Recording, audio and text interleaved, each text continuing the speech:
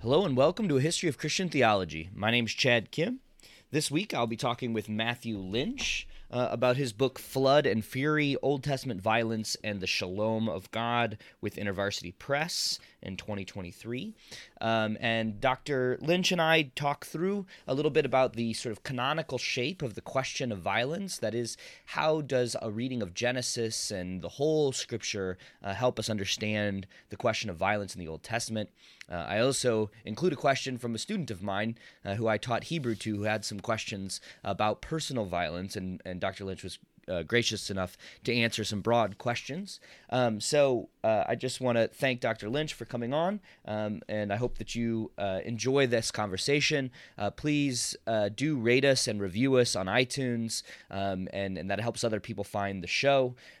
So we have a lot of shows coming up. We have Matthew Lynch. We have Zach Hicks, who's going to talk a little bit about the Reformation, and Thomas Cranmer. We're going to have Dr. Hinlicky back on. He's going to discuss with us Samuel Stefan Osuski and his 20th century sojourn. Just a lot of things coming up on the podcast. So thank you for listening. And without further ado, here's my conversation with Matthew Lynch. Today we have on A History of Christian Theology, we've got Dr. Matthew Lynch, and Dr. Lynch is professor of Old Testament at Regent College in Vancouver, and he has recently written Flood and Fury, Old Testament Violence and the Shalom of God with IVPress or InterVarsity Press, and we're very grateful to have Dr. Lynch on. Thanks, Chad. Good to be here. Yeah. And also sometimes would you prefer me just to call you Matt or Dr. Yeah, Lynch? Matt's great. Okay. Yeah. I'm grateful to have Matt here. And if for those of you who don't know Matt, Matt also founded the On Script podcast, of which I am, I don't know if I'm a regular listener. I'm maybe more of an occasional listener, but I've enjoyed it for a long time. So yeah, glad to hear it. It's been fun. Good. Well, so here we're as I said, we're here to talk about his new book, and one of my questions, actually a couple of my questions, almost start from I found out about the book because I have students who I was teaching Hebrew to who are asking me questions about Old Testament violence, and I was thinking about it even this morning. I teach an Intro to Theology class, and I have them read a little bit of Genesis and Exodus, and immediately the students say, man, God is just so angry in the Old Testament, and it was a real challenge. It's always a challenge to be like, well, that's this, as Christians, we believe it's the same God. There's none of this like God's angry here, but nice here. And you kind of talk about that at the end of the book a little bit. But yeah, maybe talk a little bit, because I think from what I remember from the book, a lot of this was occasioned by conversations that you've had with people about some of these questions. Yeah, for sure. It definitely comes up with students quite often. And I think it can lead to real disillusionment because they're kind of paying attention to the Bible in an intentional way for maybe the first time, or in a space where they're kind of freed up to think through things. So it can lead to disillusionment or even cynicism about the Bible, or a kind of negative view of the Old Testament, and a thought that maybe a sort of nagging thought that, I wonder if all we're doing when we read the Bible is just pick out our favorite texts and string them together and build our theology off of that. So part of what I've been challenged by is, as an Old Testament scholar and teacher, is to bring students into those hard texts as an opportunity for discipleship and a part of journeying with God through the hard stuff. And I think that's important. And part of that is helping them think through the hidden costs of either dismissing some of those hard texts or trying to resolve them too quickly, and to see that maybe what seems like a solution, like a nice clean solution, say just saying, well, Old Testament writers misunderstood God, right? That seems like a nice solution to a really thorny, difficult problem. that has hidden costs to it. Mm, So I want people, whatever direction they go and sort of end at the end of the day, I want them to at least have read the theological and biblical fine print mm. um, Nice. to what they're signing on to. Because I think um, there are a lot of books and popular podcasters and writers out there who do propose like kind of nice totalizing solutions to the problem of violence. Yeah. And so I want them to think through things like, if you get rid of wrath, what else comes with that?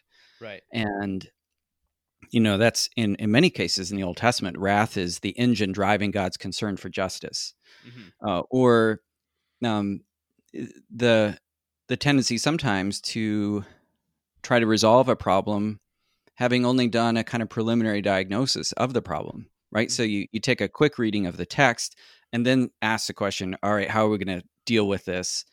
And it might turn out that you're trying to resolve or solve a problem that the text has like a much more nuanced, complex view on. Hmm. So it's that kind of thing that's really spurred me on, and increasingly I've seen it as a key part of the discipleship process. Yeah. Um, to wade through and to struggle through some of the hard stuff. And as you know, Chad, from studying theology, like when you're doing Trinitarian theology, I'm sure it's not an exact same parallel, but there's an analogy, I guess, in a lot of the work you're trying to do is to preserve a particular mystery, and also to help people not only understand something, but also to avoid certain errors, or to avoid saying other things that might have hidden costs and consequences that you might not consider up front, right? Right. Right. Yeah, yeah, I think sometimes you use the language like putting a fence around the mystery. Like, well, we don't want to make that error, we don't want to make that error, but it's Yeah. hard to say exactly what the thing is we're trying to define, sort of the problem Yeah. of apophatism and cataphatism, Yeah. negative theology and positive theology. But yeah, Hmm. well, and I really appreciate in the book, I think I said this in the email, but I have recommended it to several of my friends who are pastors, just because I think it feels like you're kind of um, your sort of discipleship voice, or your teacher's voice comes across very clear when you front load the difficulty without Hmm. resolving it. And so I thought it was Yeah. a very helpful and surprising way. Hmm. A lot of times books that talk about violence and stuff, like, yeah, we want to get to the thing that's going to make us feel okay about it, Hmm. Hmm. and put a nice little bow on it. But you kind of like say, here's all the problems, now take a Yeah. minute, and then let's do something else for a minute, and then we'll Yeah. get back there. Yeah. Sometimes you have to first go like scream into your pillow, um, as a first step, right? Yeah. Yeah, well, so I felt like that was a very intentional way as part of like Hmm. seeing this through, and I think that could be a difficult thing in writing. Is like, how are Hmm. you gonna like get the reader to trust you? And it feels Right. like you're kind of Yeah. like building up that rapport with the reader Mm. before you get into the real difficult Yeah. stuff. Yeah. And that's, part of what I was also doing there in the intro. I am trying to front the problem so that people face it squarely, right? So Mhm. you're not kind of whitewashing things and sugarcoating the Bible. But I also wanted to talk through some of the proposals for dealing with violence in the Bible, and to kind of one by one talk about the sort of benefits and drawbacks of those approaches, Yeah. so that people can both empathize with a particular angle on wrestling through violence in Scripture, but also think about some of the problems with adopting a particular approach as your one or dominant approach to Hmm. the issue of violence. And just as an example, one of the approaches that appeals in some circles and is abhorrent in others is divine command theory, Sure. which is basically that if God says a particular action is justified, it's by definition just. So if Hmm. God says, go wipe out the Canaanites Yeah. down to every last one, then that's just. And so a lot of people, they hear that and they're like, that's, what kind of God is that? And that's reprehensible. But I also want people to say, okay, I can see what you're trying to protect there. You're trying to protect the notion that there's some standard above God that God's beholden to, and that, that places a standard higher than God, right? Mm-hmm. So I can see like the need to preserve that. But then on the other side, I want people to think through that Yeah. and see, like, if we're called to be just as God is just, as Isaiah calls us to, um, how can we imitate divine justice if there's no correlation between our notion of justice and God's? Mm. And what about all those texts in the Bible where people question God's justice? Yeah. Right. So we can't just stop at God says it, that settles it. Right. But we can at least listen to that approach and say, I see what they're trying to preserve. Yeah. Yeah.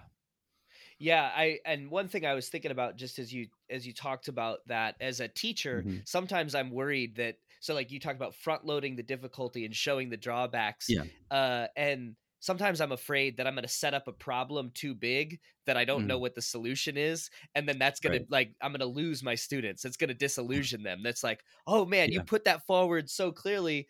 Now Yeah. what? And I'm like, Yeah. well, I want you to feel the tension, but I don't want you to be Yeah. disillusioned. Yeah, exactly. And I am very aware of that, as I've written and taught on this subject. And I often say to people, if you don't have a big problem with violence in the Bible, I'm not interested in making sure that you do. And right. But at some Yeah. point, you're going to have to, as a reader of the Bible, go deep enough so that you've at least thought about the issue for the person who's sitting next to you Mm-hmm. in church or in your community, who is struggling with that. Yeah. And so I'm not interested in sort of fostering a faith crisis for everyone to demolish naive faith and so on, because I think for some people, they just trust God in this, and it's a kind of simple trust, and I think that's beautiful. Mm. And so it's that balancing act of trying not to just precipitate a faith crisis, because I think that does lose trust, and I don't think it's ultimately helpful. And I think people can sense when someone's trying to do that. Right. Yeah. Well, so to kind of dig into the book a little bit, so as I've kind of mentioned, you don't exactly just jump right to the Canaanite genocide and Judges, Mhm. but you take a kind of bigger view. So could you just say a little bit about maybe even how you came to that approach, or like what led you to thinking through the problem and this Mhm. larger scope? Yeah. Yeah, one of the questions that's always in view for me when wrestling through a problem like this or any other theological problem is the question: is there a way that the Bible itself is guiding us through this problem?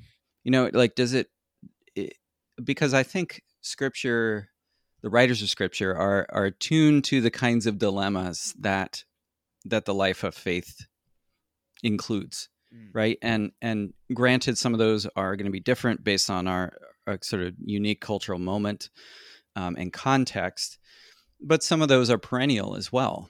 And just as an example, the way that I think the Bible sort of sets up and also helps us think through a problem is Genesis 4, where you have the Cain and Abel story, and the story doesn't start out with the problem of violence. It starts out with the problem of apparent divine favoritism, Mm. and where you've got God accepting Abel's offering and rejecting Cain's. And it doesn't really give a rationale for that. Right. There's some maybe hints in the text, but not really. Right. So we as readers are in the same position as, Cain and Abel, in that sense of being like, what's going on here? Why are you just favoring one and not the other? And I think Genesis is fronting that for us, because the life of faith will include the problem of apparent divine favoritism. Mm. But it doesn't leave things there, because God comes alongside Cain, who wasn't favored, and says there is a pathway toward, in Hebrew, literally uplift or favor, Mm-hmm. but it comes through mastery of your anger. Mm. And so so it both fronts the problem, but also provides at least a way of navigating the life of faith in that, even though it doesn't resolve like why did God favor one over the other, right? Yeah. Um, and so that's kind of what got what guides my thinking in the problem of violence as well.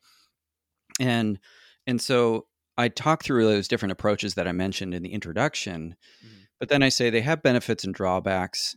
There's some that I wholly reject, like Marcion's, getting rid of the Old Testament, Yeah. and some I definitely don't prefer. But we can learn from each approach. But at the end of the day, I think the approach that to me is most important is deep sensitivity Mm. to the text, to read it slow and prepare to be surprised. Mm. So that's sort of the summary of my approach, and that's a kind of that requires a sort of field adaptive sensitivity to the contours of the terrain, the nuances of the text, and then continual reflection on what implications that might hold for this question that we bring, namely, what do we do about violence in the Bible? Yeah. Right. So that that leads, I guess, in some ways to a more, as one person put it, kaleidoscopic approach, Mm. right? So I don't have like a single model that I sort of cut through all the problems with, Yeah. but I think what I provide, and I use the analogy in the end of like a multi-strand rope Mhm. that's dynamic, has flexibility to it, and doesn't put all the weight on any one of those strands. Yeah. Right? And I think that's the way we have to handle the load of a problem as big and challenging and complex as violence in Scripture. Yeah.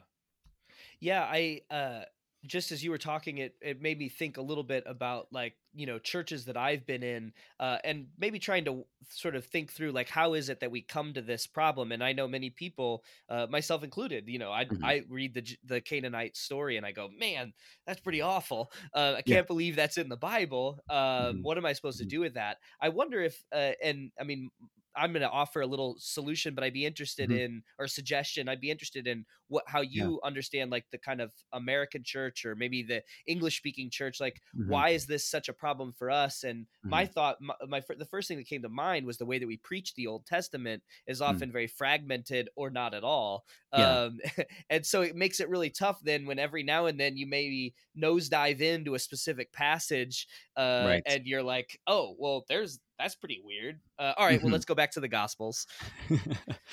Yeah, and I think I like to point out that you can nosedive into the New Testament and have the same problem.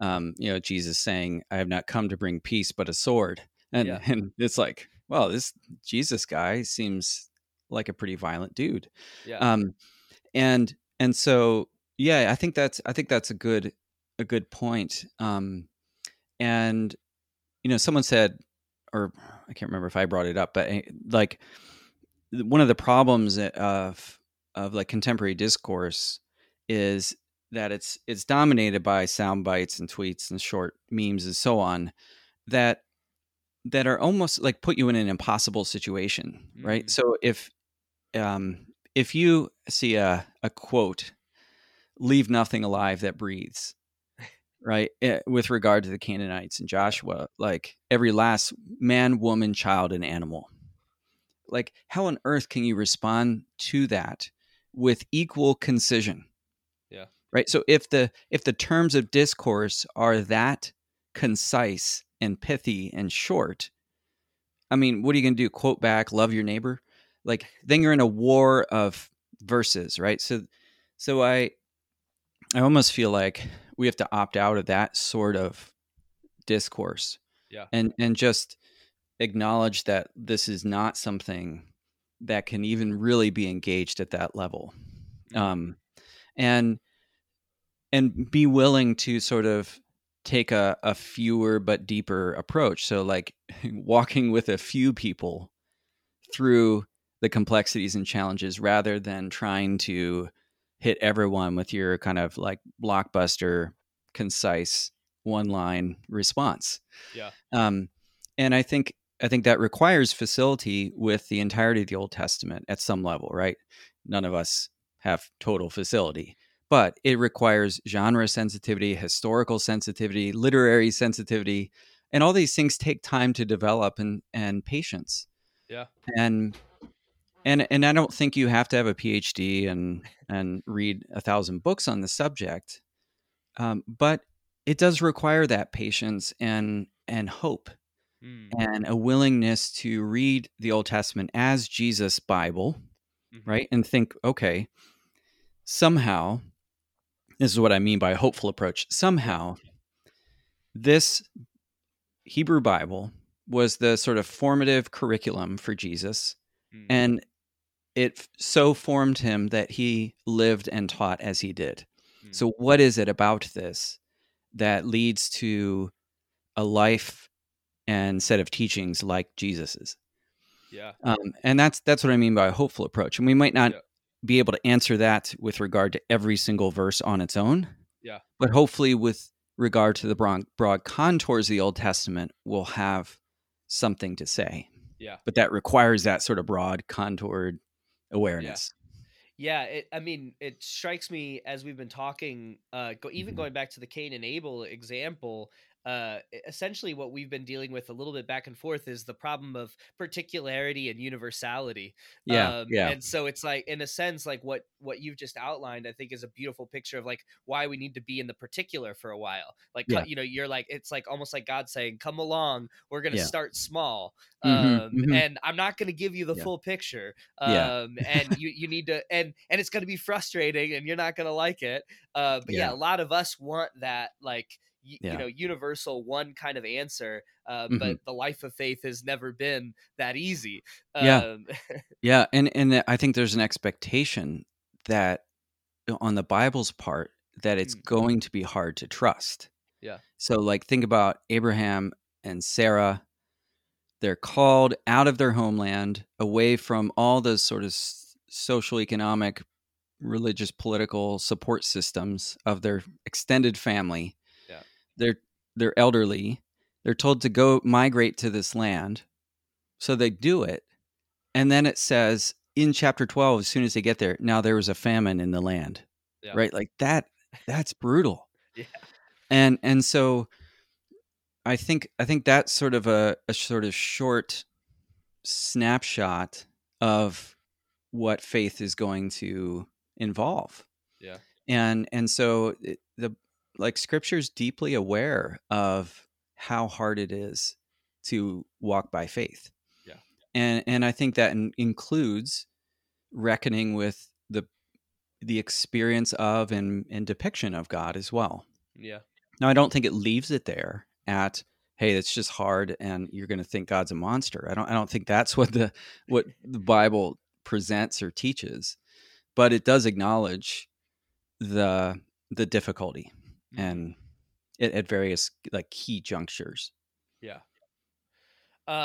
Okay, so this one's a little off kilter, but it was one of the things that I hadn't thought of for a long time. But you talk about the Nephilim and their relationship to the what goes on in Canaan, and it just reminded me, like, the other thing about the reading the Old Testament, because it's our Bible.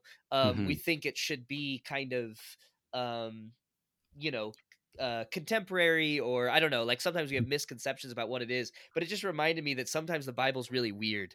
Yeah. um and like I'm in a place in my life where I'm okay with that, like I Yeah. have more fun with Yeah. it, but there are times Hmm. when I'm presenting it to students who I don't know, where they are in their life of faith, but Hmm. I'm like, I don't know Hmm. if I really want to believe up that we talk about the sons of God and the daughters of men, or Yeah. these Yeah. guys, like, I don't know if I really want to go into that weirdness. But yeah, I don't know.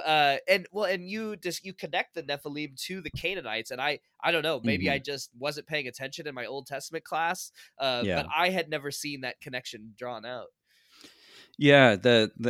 We are in sort of the weird and bizarre corners of the Old Testament in talking about the Nephilim, but also kind of interesting and perhaps important too. I don't. This isn't sort of the main thread on, or uh, peg on which I hang my entire argument, but it's an Yeah. interesting piece of listening to the text that I think is Yeah. important. So the Nephilim are this group that are associated with the offspring of this group of, they're called the sons of God in Genesis 6, who I think they're depicted as raping the daughters of humanity.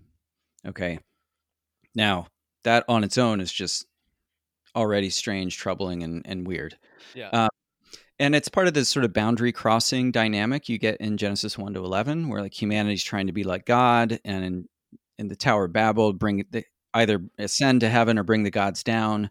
And the way sin plays out is causing fractures between humanity and creation, between male, female, humans and creatures, etc. So all these sort of boundaries are being broken and crossed, and including heaven and earth, even, right? These sons of God coming into the daughters of humanity.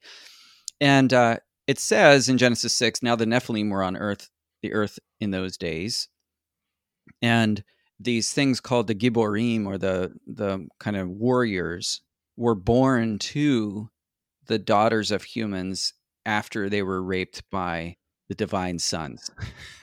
Okay, so you've got the Gibborim, the mighty warriors, alongside the Nephilim, and Nephal in Hebrew means fall, right? So the fallen ones.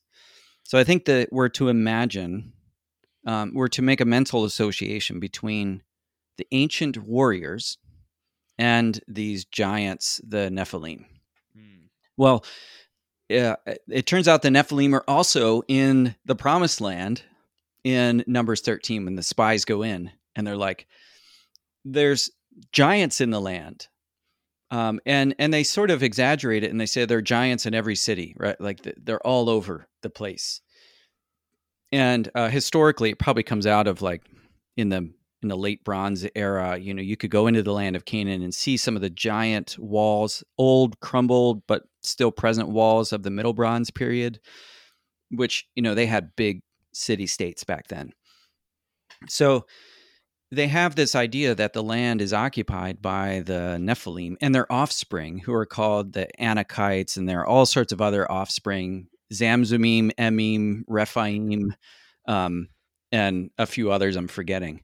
So there are all these sort of giant races that are seen to be offspring of this corrupt act of these divine beings. Yeah. Now, it's they show up in the land in Numbers, but also in Joshua, where it talks about Joshua conquering these demigod rulers of the land of Canaan.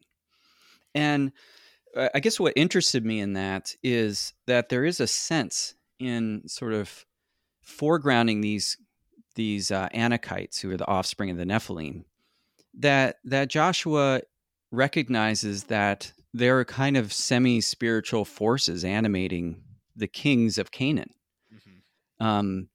At Joshua 11, toward the end of the chapter, the writer summarizes the campaigns in terms of the removal of the Anakim, as if like that captures what was happening in the conquest.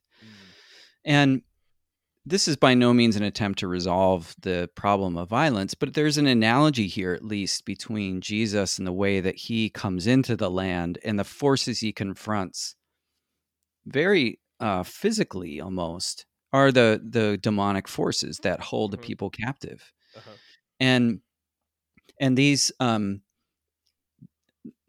are a lot of other pieces to this, but one more important piece in terms of how ancient people thought about kings is they often thought about them as divine or semi-divine, as really giant as well. So when in artwork, when they would depict kings, they would often be like 2 or 3 times the height of an ordinary person. Yeah. Now, obviously they weren't actually, but that's it's a statement about status. Yeah. So there were these Egyptian-backed Canaanite kings ruling the land who thought of themselves as, or who were seen to be, demigods, that become the kind of prime object of of this campaign against the north in Joshua 11. And I think that's a little window into like the spiritual portrayal of the conquest, that this was not just a fight against flesh and blood, but against the principalities and powers that through the imperial grip of Egypt held the land captive. I'm sure that leaves lots of questions, but that's a few of the pieces of what I discuss in that chapter. Yeah, well, I don't want to give it all away, but I just thought I'd bring it up because I was like, I totally like, I mean, I had Dr. Sackenfeld for Old Testament at Princeton, and I don't remember, and then I had Dr. Olson for another one too, but I was like, I don't remember talking about how far down that goes. It's well, one of the interesting things is that there's a Ugaritic text, which is, so Ugarit was a Canaanite kingdom to the north of Israel, not actually in the land that became Israel. And they talk about the fact that they're in this Ugaritic text, that there are these spiritual sort of animate ghosts of old kings who were living in particular towns that Joshua also locates them in. So it's crazy. Like, so Israel seems to share this idea with its neighbors, that, and Deuteronomy also mentions them in the same town. It shares this conception with its neighbors that these like spiritual forces were occupying particular towns. Like they both have the same towns they mention. Fascinating. Yeah. Well, my kind of switch gears question that I ask most of my guests is, what is one thing that you held to be true but now think is false, or vice versa? And oftentimes they relate it to like what they're researching in the book. But I've also had kind of off the wall question or answers, including someone's love for hockey was one of them, and that changed. I grew up playing hockey, and so I think they might have known that, but they realized that they loved it. Anyway, so one thing that you kind of like did a total 180 on. Yeah, I mean, sometimes like you hold to something when you're little. Let's say, like, I remember my friend like really kind of being really into this idea that the all the symbols on the dollar bill like represent the Illuminati or something like that. And I was like, wow, that's so cool and crazy. And but it's not like I had a moment where I was like, it's all wrong. I just sort of like stopped believing it at some point. And then there are things like literal creation and flood that I used to not only hold to but argue for. And that also that's one I had to think through, but came to a different view on. But one that I was thinking about was, I think, and this carried on into grad school, that I used to see a real antagonism, almost like a necessary antagonism between systematic and biblical theology. And I think I saw that to be a biblical scholar, I had to kind of stand against systematic theology, because the caricature was that systematic theology tries to put everything in a box. And give nice, clean, neat answers and proof texts all the time. Now, there are forms of systematic theology that do that. So it's, in a few cases, a fair caricature. But I've done a 180 on that one. Such that I think systematic theology is very important for reading the Bible well, and also for thinking through what to do with the Bible. In a way that doesn't necessarily quash the diversity of Scripture or silence the range of voices that we have in the Bible. That was the fear I had, right? That you'd lose a sense of the dynamic, conversational, dialogical qualities of Scripture. And but at the end of the day, like we worship one God, and so while I can emphasize, say, as biblical scholars like to talk, Matthew's Jesus, Mark's Jesus, Luke's Jesus, John's Jesus. Yeah. I follow one Jesus, Yeah. right? So I need these various voices, but I also have to think through what together they might say about Christ, Yeah. right? So there's always that need for a synthetic move that preserves these distinct voices. Yeah. So anyway, that's one thing I've done a 180 on. Yeah, that's really helpful and interesting. It kind of raised the question a little bit for me too. Like so is some of the question about like creation and that sort of thing, is that what Mhm. got you into studying the Old Testament? I mean, I know not Mm, like whenever I look at job boards and stuff, there are a lot of yeah. openings in Old Testament. For so not as many people are rushing to the Old Testament Yeah. PhDs and Yeah. yeah, job world, but I was drawn into it not through that question per se, although the topic interested me. uh, But I was drawn into it through studying early Jewish literature. Actually, I went mm, to Israel as an undergrad, and when I was there, we were looking at extra biblical stuff from around the time of the New Testament, Dead Sea uh-huh, Scrolls and Apocrypha, Pseudepigrapha, and we were looking at how they read the Old Testament, uh-huh, and it just amazed me. yeah, I was like so fascinated by the both the different ways that early Jewish writers engaged the Old Testament, and also how the ways that they read it were analogous to ways the New Testament writers read it, who were, yeah, of course, also early Jewish interpreters. So um, that kind of sent me back to the Old Testament, and uh-huh, I sort of never escaped. yeah, Um, and I ended up, also, of course, like individual people play a big role. I had really yeah. good professors in that, Sure. and that was very formative. Yeah. Yeah, it's amazing the difference going to Israel makes. And I think it was Yeah, after my first year of seminary, I went to yeah. Israel with Oh, a did you? group, yeah, with a group of Yeah. rabbinical students. So we had Oh, Christian seminarians and huh. rabbinical students, and Oh, wow. I so fell in love like when they would talk about Mm, interpretation and how they kind of came to understand things. Like the first yeah. time I realized that you couldn't eat a cheeseburger, and and like but like how that connected to the Old Testament I like didn't Yeah, get, yeah, but then they explained it and I yeah. just loved, because like, and Mm, this is a negative caricature, but when I was like, oftentimes I felt like when I was growing up and I would have questions, it was mm. sort of the Bible says it, I believe it, that settles it. Right. But it obscures the interpretation and the negotiation Yeah, and the, yeah, and then when I met these Jewish people, I was like, oh, you've got the Mikrot Gedalot, you've got the yeah, Talmud, you got all kinds of yeah, stuff to yeah, help you navigate these problems. yeah. And so I was like, I guess I must be Jewish. And I'm not because I love Jesus, but I was like, Yeah. man, what's the Yeah. same? So that's actually how I ended up Mm. in doing patristics. Oh, Pri- interesting. Primarily, I do Yeah. patristics because I was like, oh, we do have generations of people thinking through what Right. these things Yeah. mean. And Yeah. yeah, Yeah, that's an interesting pathway into patristics.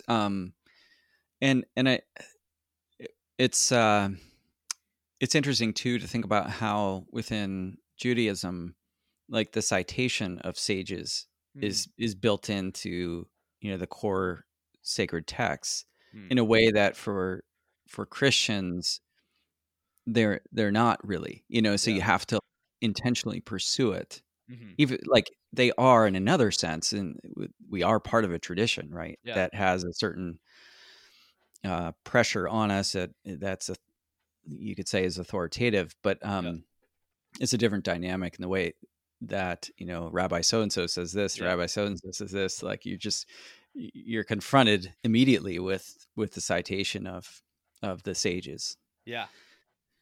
Yep. Yeah. Well, so I'm want to be attentive to not give away the whole book. But I did like how you went through the minority and the majority readings of Mm. Joshua. Could you just say something a little bit about how that helps us kind of begin to kind of work through the difficulty of that text? Sure. Yeah, the book of Joshua and arguably other parts of the Pentateuch as Yeah. well talk about the conquest in two distinct ways. And when I sort of wrote something up on this, and my friend Brad read it, and he's like, "Oh, that's the Minority and Majority Report." So I got that language from him. Uh-huh. And the Majority Report, as I'm dubbing it, there is the idea that the conquest involved the total destruction of the Canaanites. That they, in fact, left nothing alive that breathes. Men, women, children, animals were destroyed. And there are several summary statements to that effect in chapters 10, 11, and 21 that give this kind of Deuteronomy-like summary and say that not one of God's promises failed. Everything he said came true. It was a success. Thumbs up. Way to go. And that's a kind of totalizing rhetoric. But then there's this other strand, the Minority Report, that runs its way through the book that acknowledges that, of course, Canaanites are still running around all over the place, and many, many of them survived. Yeah. And that Minority Report I consider closer to the on-the-ground historical kind of reality of the complexity of Israel's emergence in the land. And so then the question is, all right, if we've got these two versions, are they just contradictory? Is the book incoherent? And I don't think so. I think they have to be considered in terms of distinct forms of rhetoric. And they're both important in terms of how we appropriate the book of Joshua. So I think the totalizing Majority Report is an important call for Israel to reject the Canaanite way of life, characterized by its kind of powerful kings, its militarism, its idolatry, and so on. But then and that sort of in-your-face totalizing rhetoric finds resonances in the teachings of Jesus too, where he's like, if your hand causes you to sin, cut it off. If your eye causes you to sin, gouge it out. Your foot, cut it off, right? To be my disciple, you must hate your father, mother, sister, brother. Yep. So that's the kind of call that we find in the Majority Report. Yeah. In terms of how I think Joshua is meant to be taken up by readers. Yeah. Now, you don't get out of that rhetoric by saying, like, oh, we don't have to really take it seriously because they didn't really mean it, right? Because Jesus meant it at some level, but not a literal level. It's to be taken seriously, but not literally. Sure. And I think that for the Majority Report. Yeah.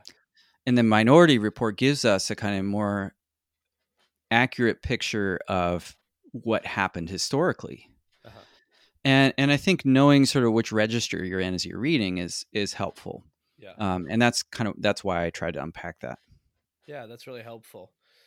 Well, another question that I had from a student that I didn't have a very good answer for, and in part it's just because I teach too many things, and but also I just didn't know. I hadn't thought about it like that. But we live in St. Louis, and there's a lot of violence, and this guy was asking me about, like, well, specifically, like, how does the Old Testament speak about personal violence? So he was it wasn't necessarily about the genocide. So I mean, your book is more about these big narratives, but but is there something that you in a similar way that you read the Old Testament larger fashion that helps you think about, like, maybe cases of revenge, or maybe just like how we are as Christians reading this book?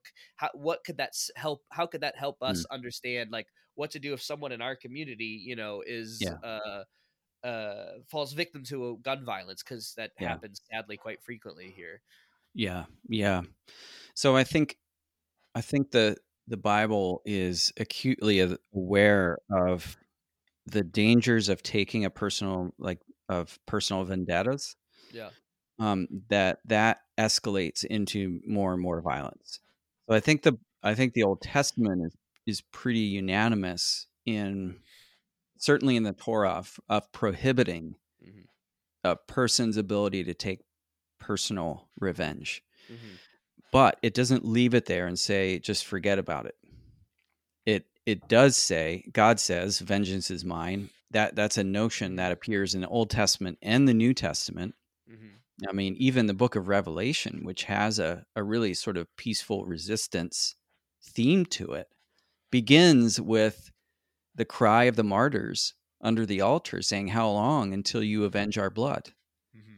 So committing that, like uttering that cry of vengeance to God is very consistent throughout Scripture, with a view to the idea that God does bring justice. Now, one of the ways that does happen in the Old Testament within the legal system is through the judicial system. So vengeance is God's, but he also allows Israel to, through a just legal system, enact vengeance. And when we hear vengeance, we might associate that simplistically with sort of like getting back at. But vengeance in the biblical sense is proportionate justice. And that's very important. So it leaves a place for that, and there's a need for that. But at the personal sort of taking it yourself into your own hands, no way. And in fact, Leviticus even prohibits you from holding a grudge against your neighbor, right?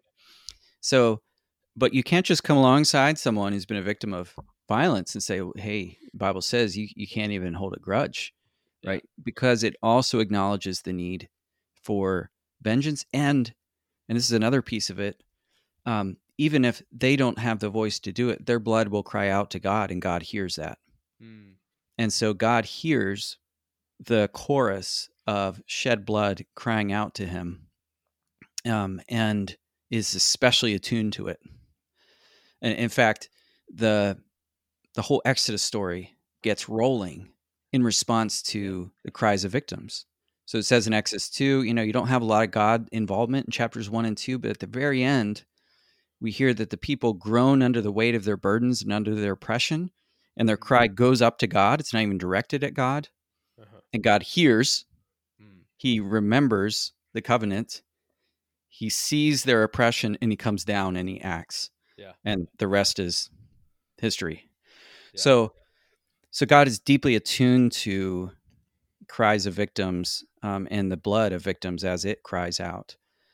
And I think another sort of place this comes up too is in the life of David.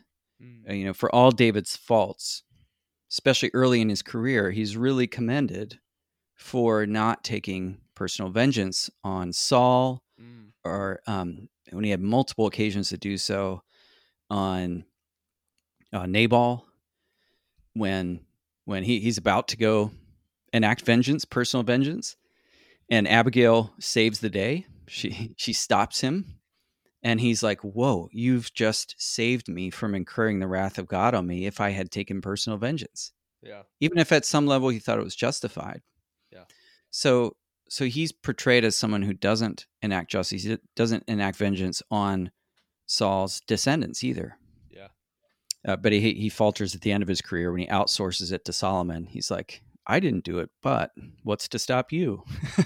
So, but yeah, so I that's how I'd kind of think about that issue. Excellent. Well, Matt, I want to thank you so much for coming on A History of Christian Theology. It has been wonderful to get to know you a little bit, and definitely to read through your book, which, as I've said, I really enjoyed, and will definitely be encouraging people to read it as they think through this difficult question of violence in the Old Testament. Thanks so much, Chad. I really enjoyed our conversation. All right.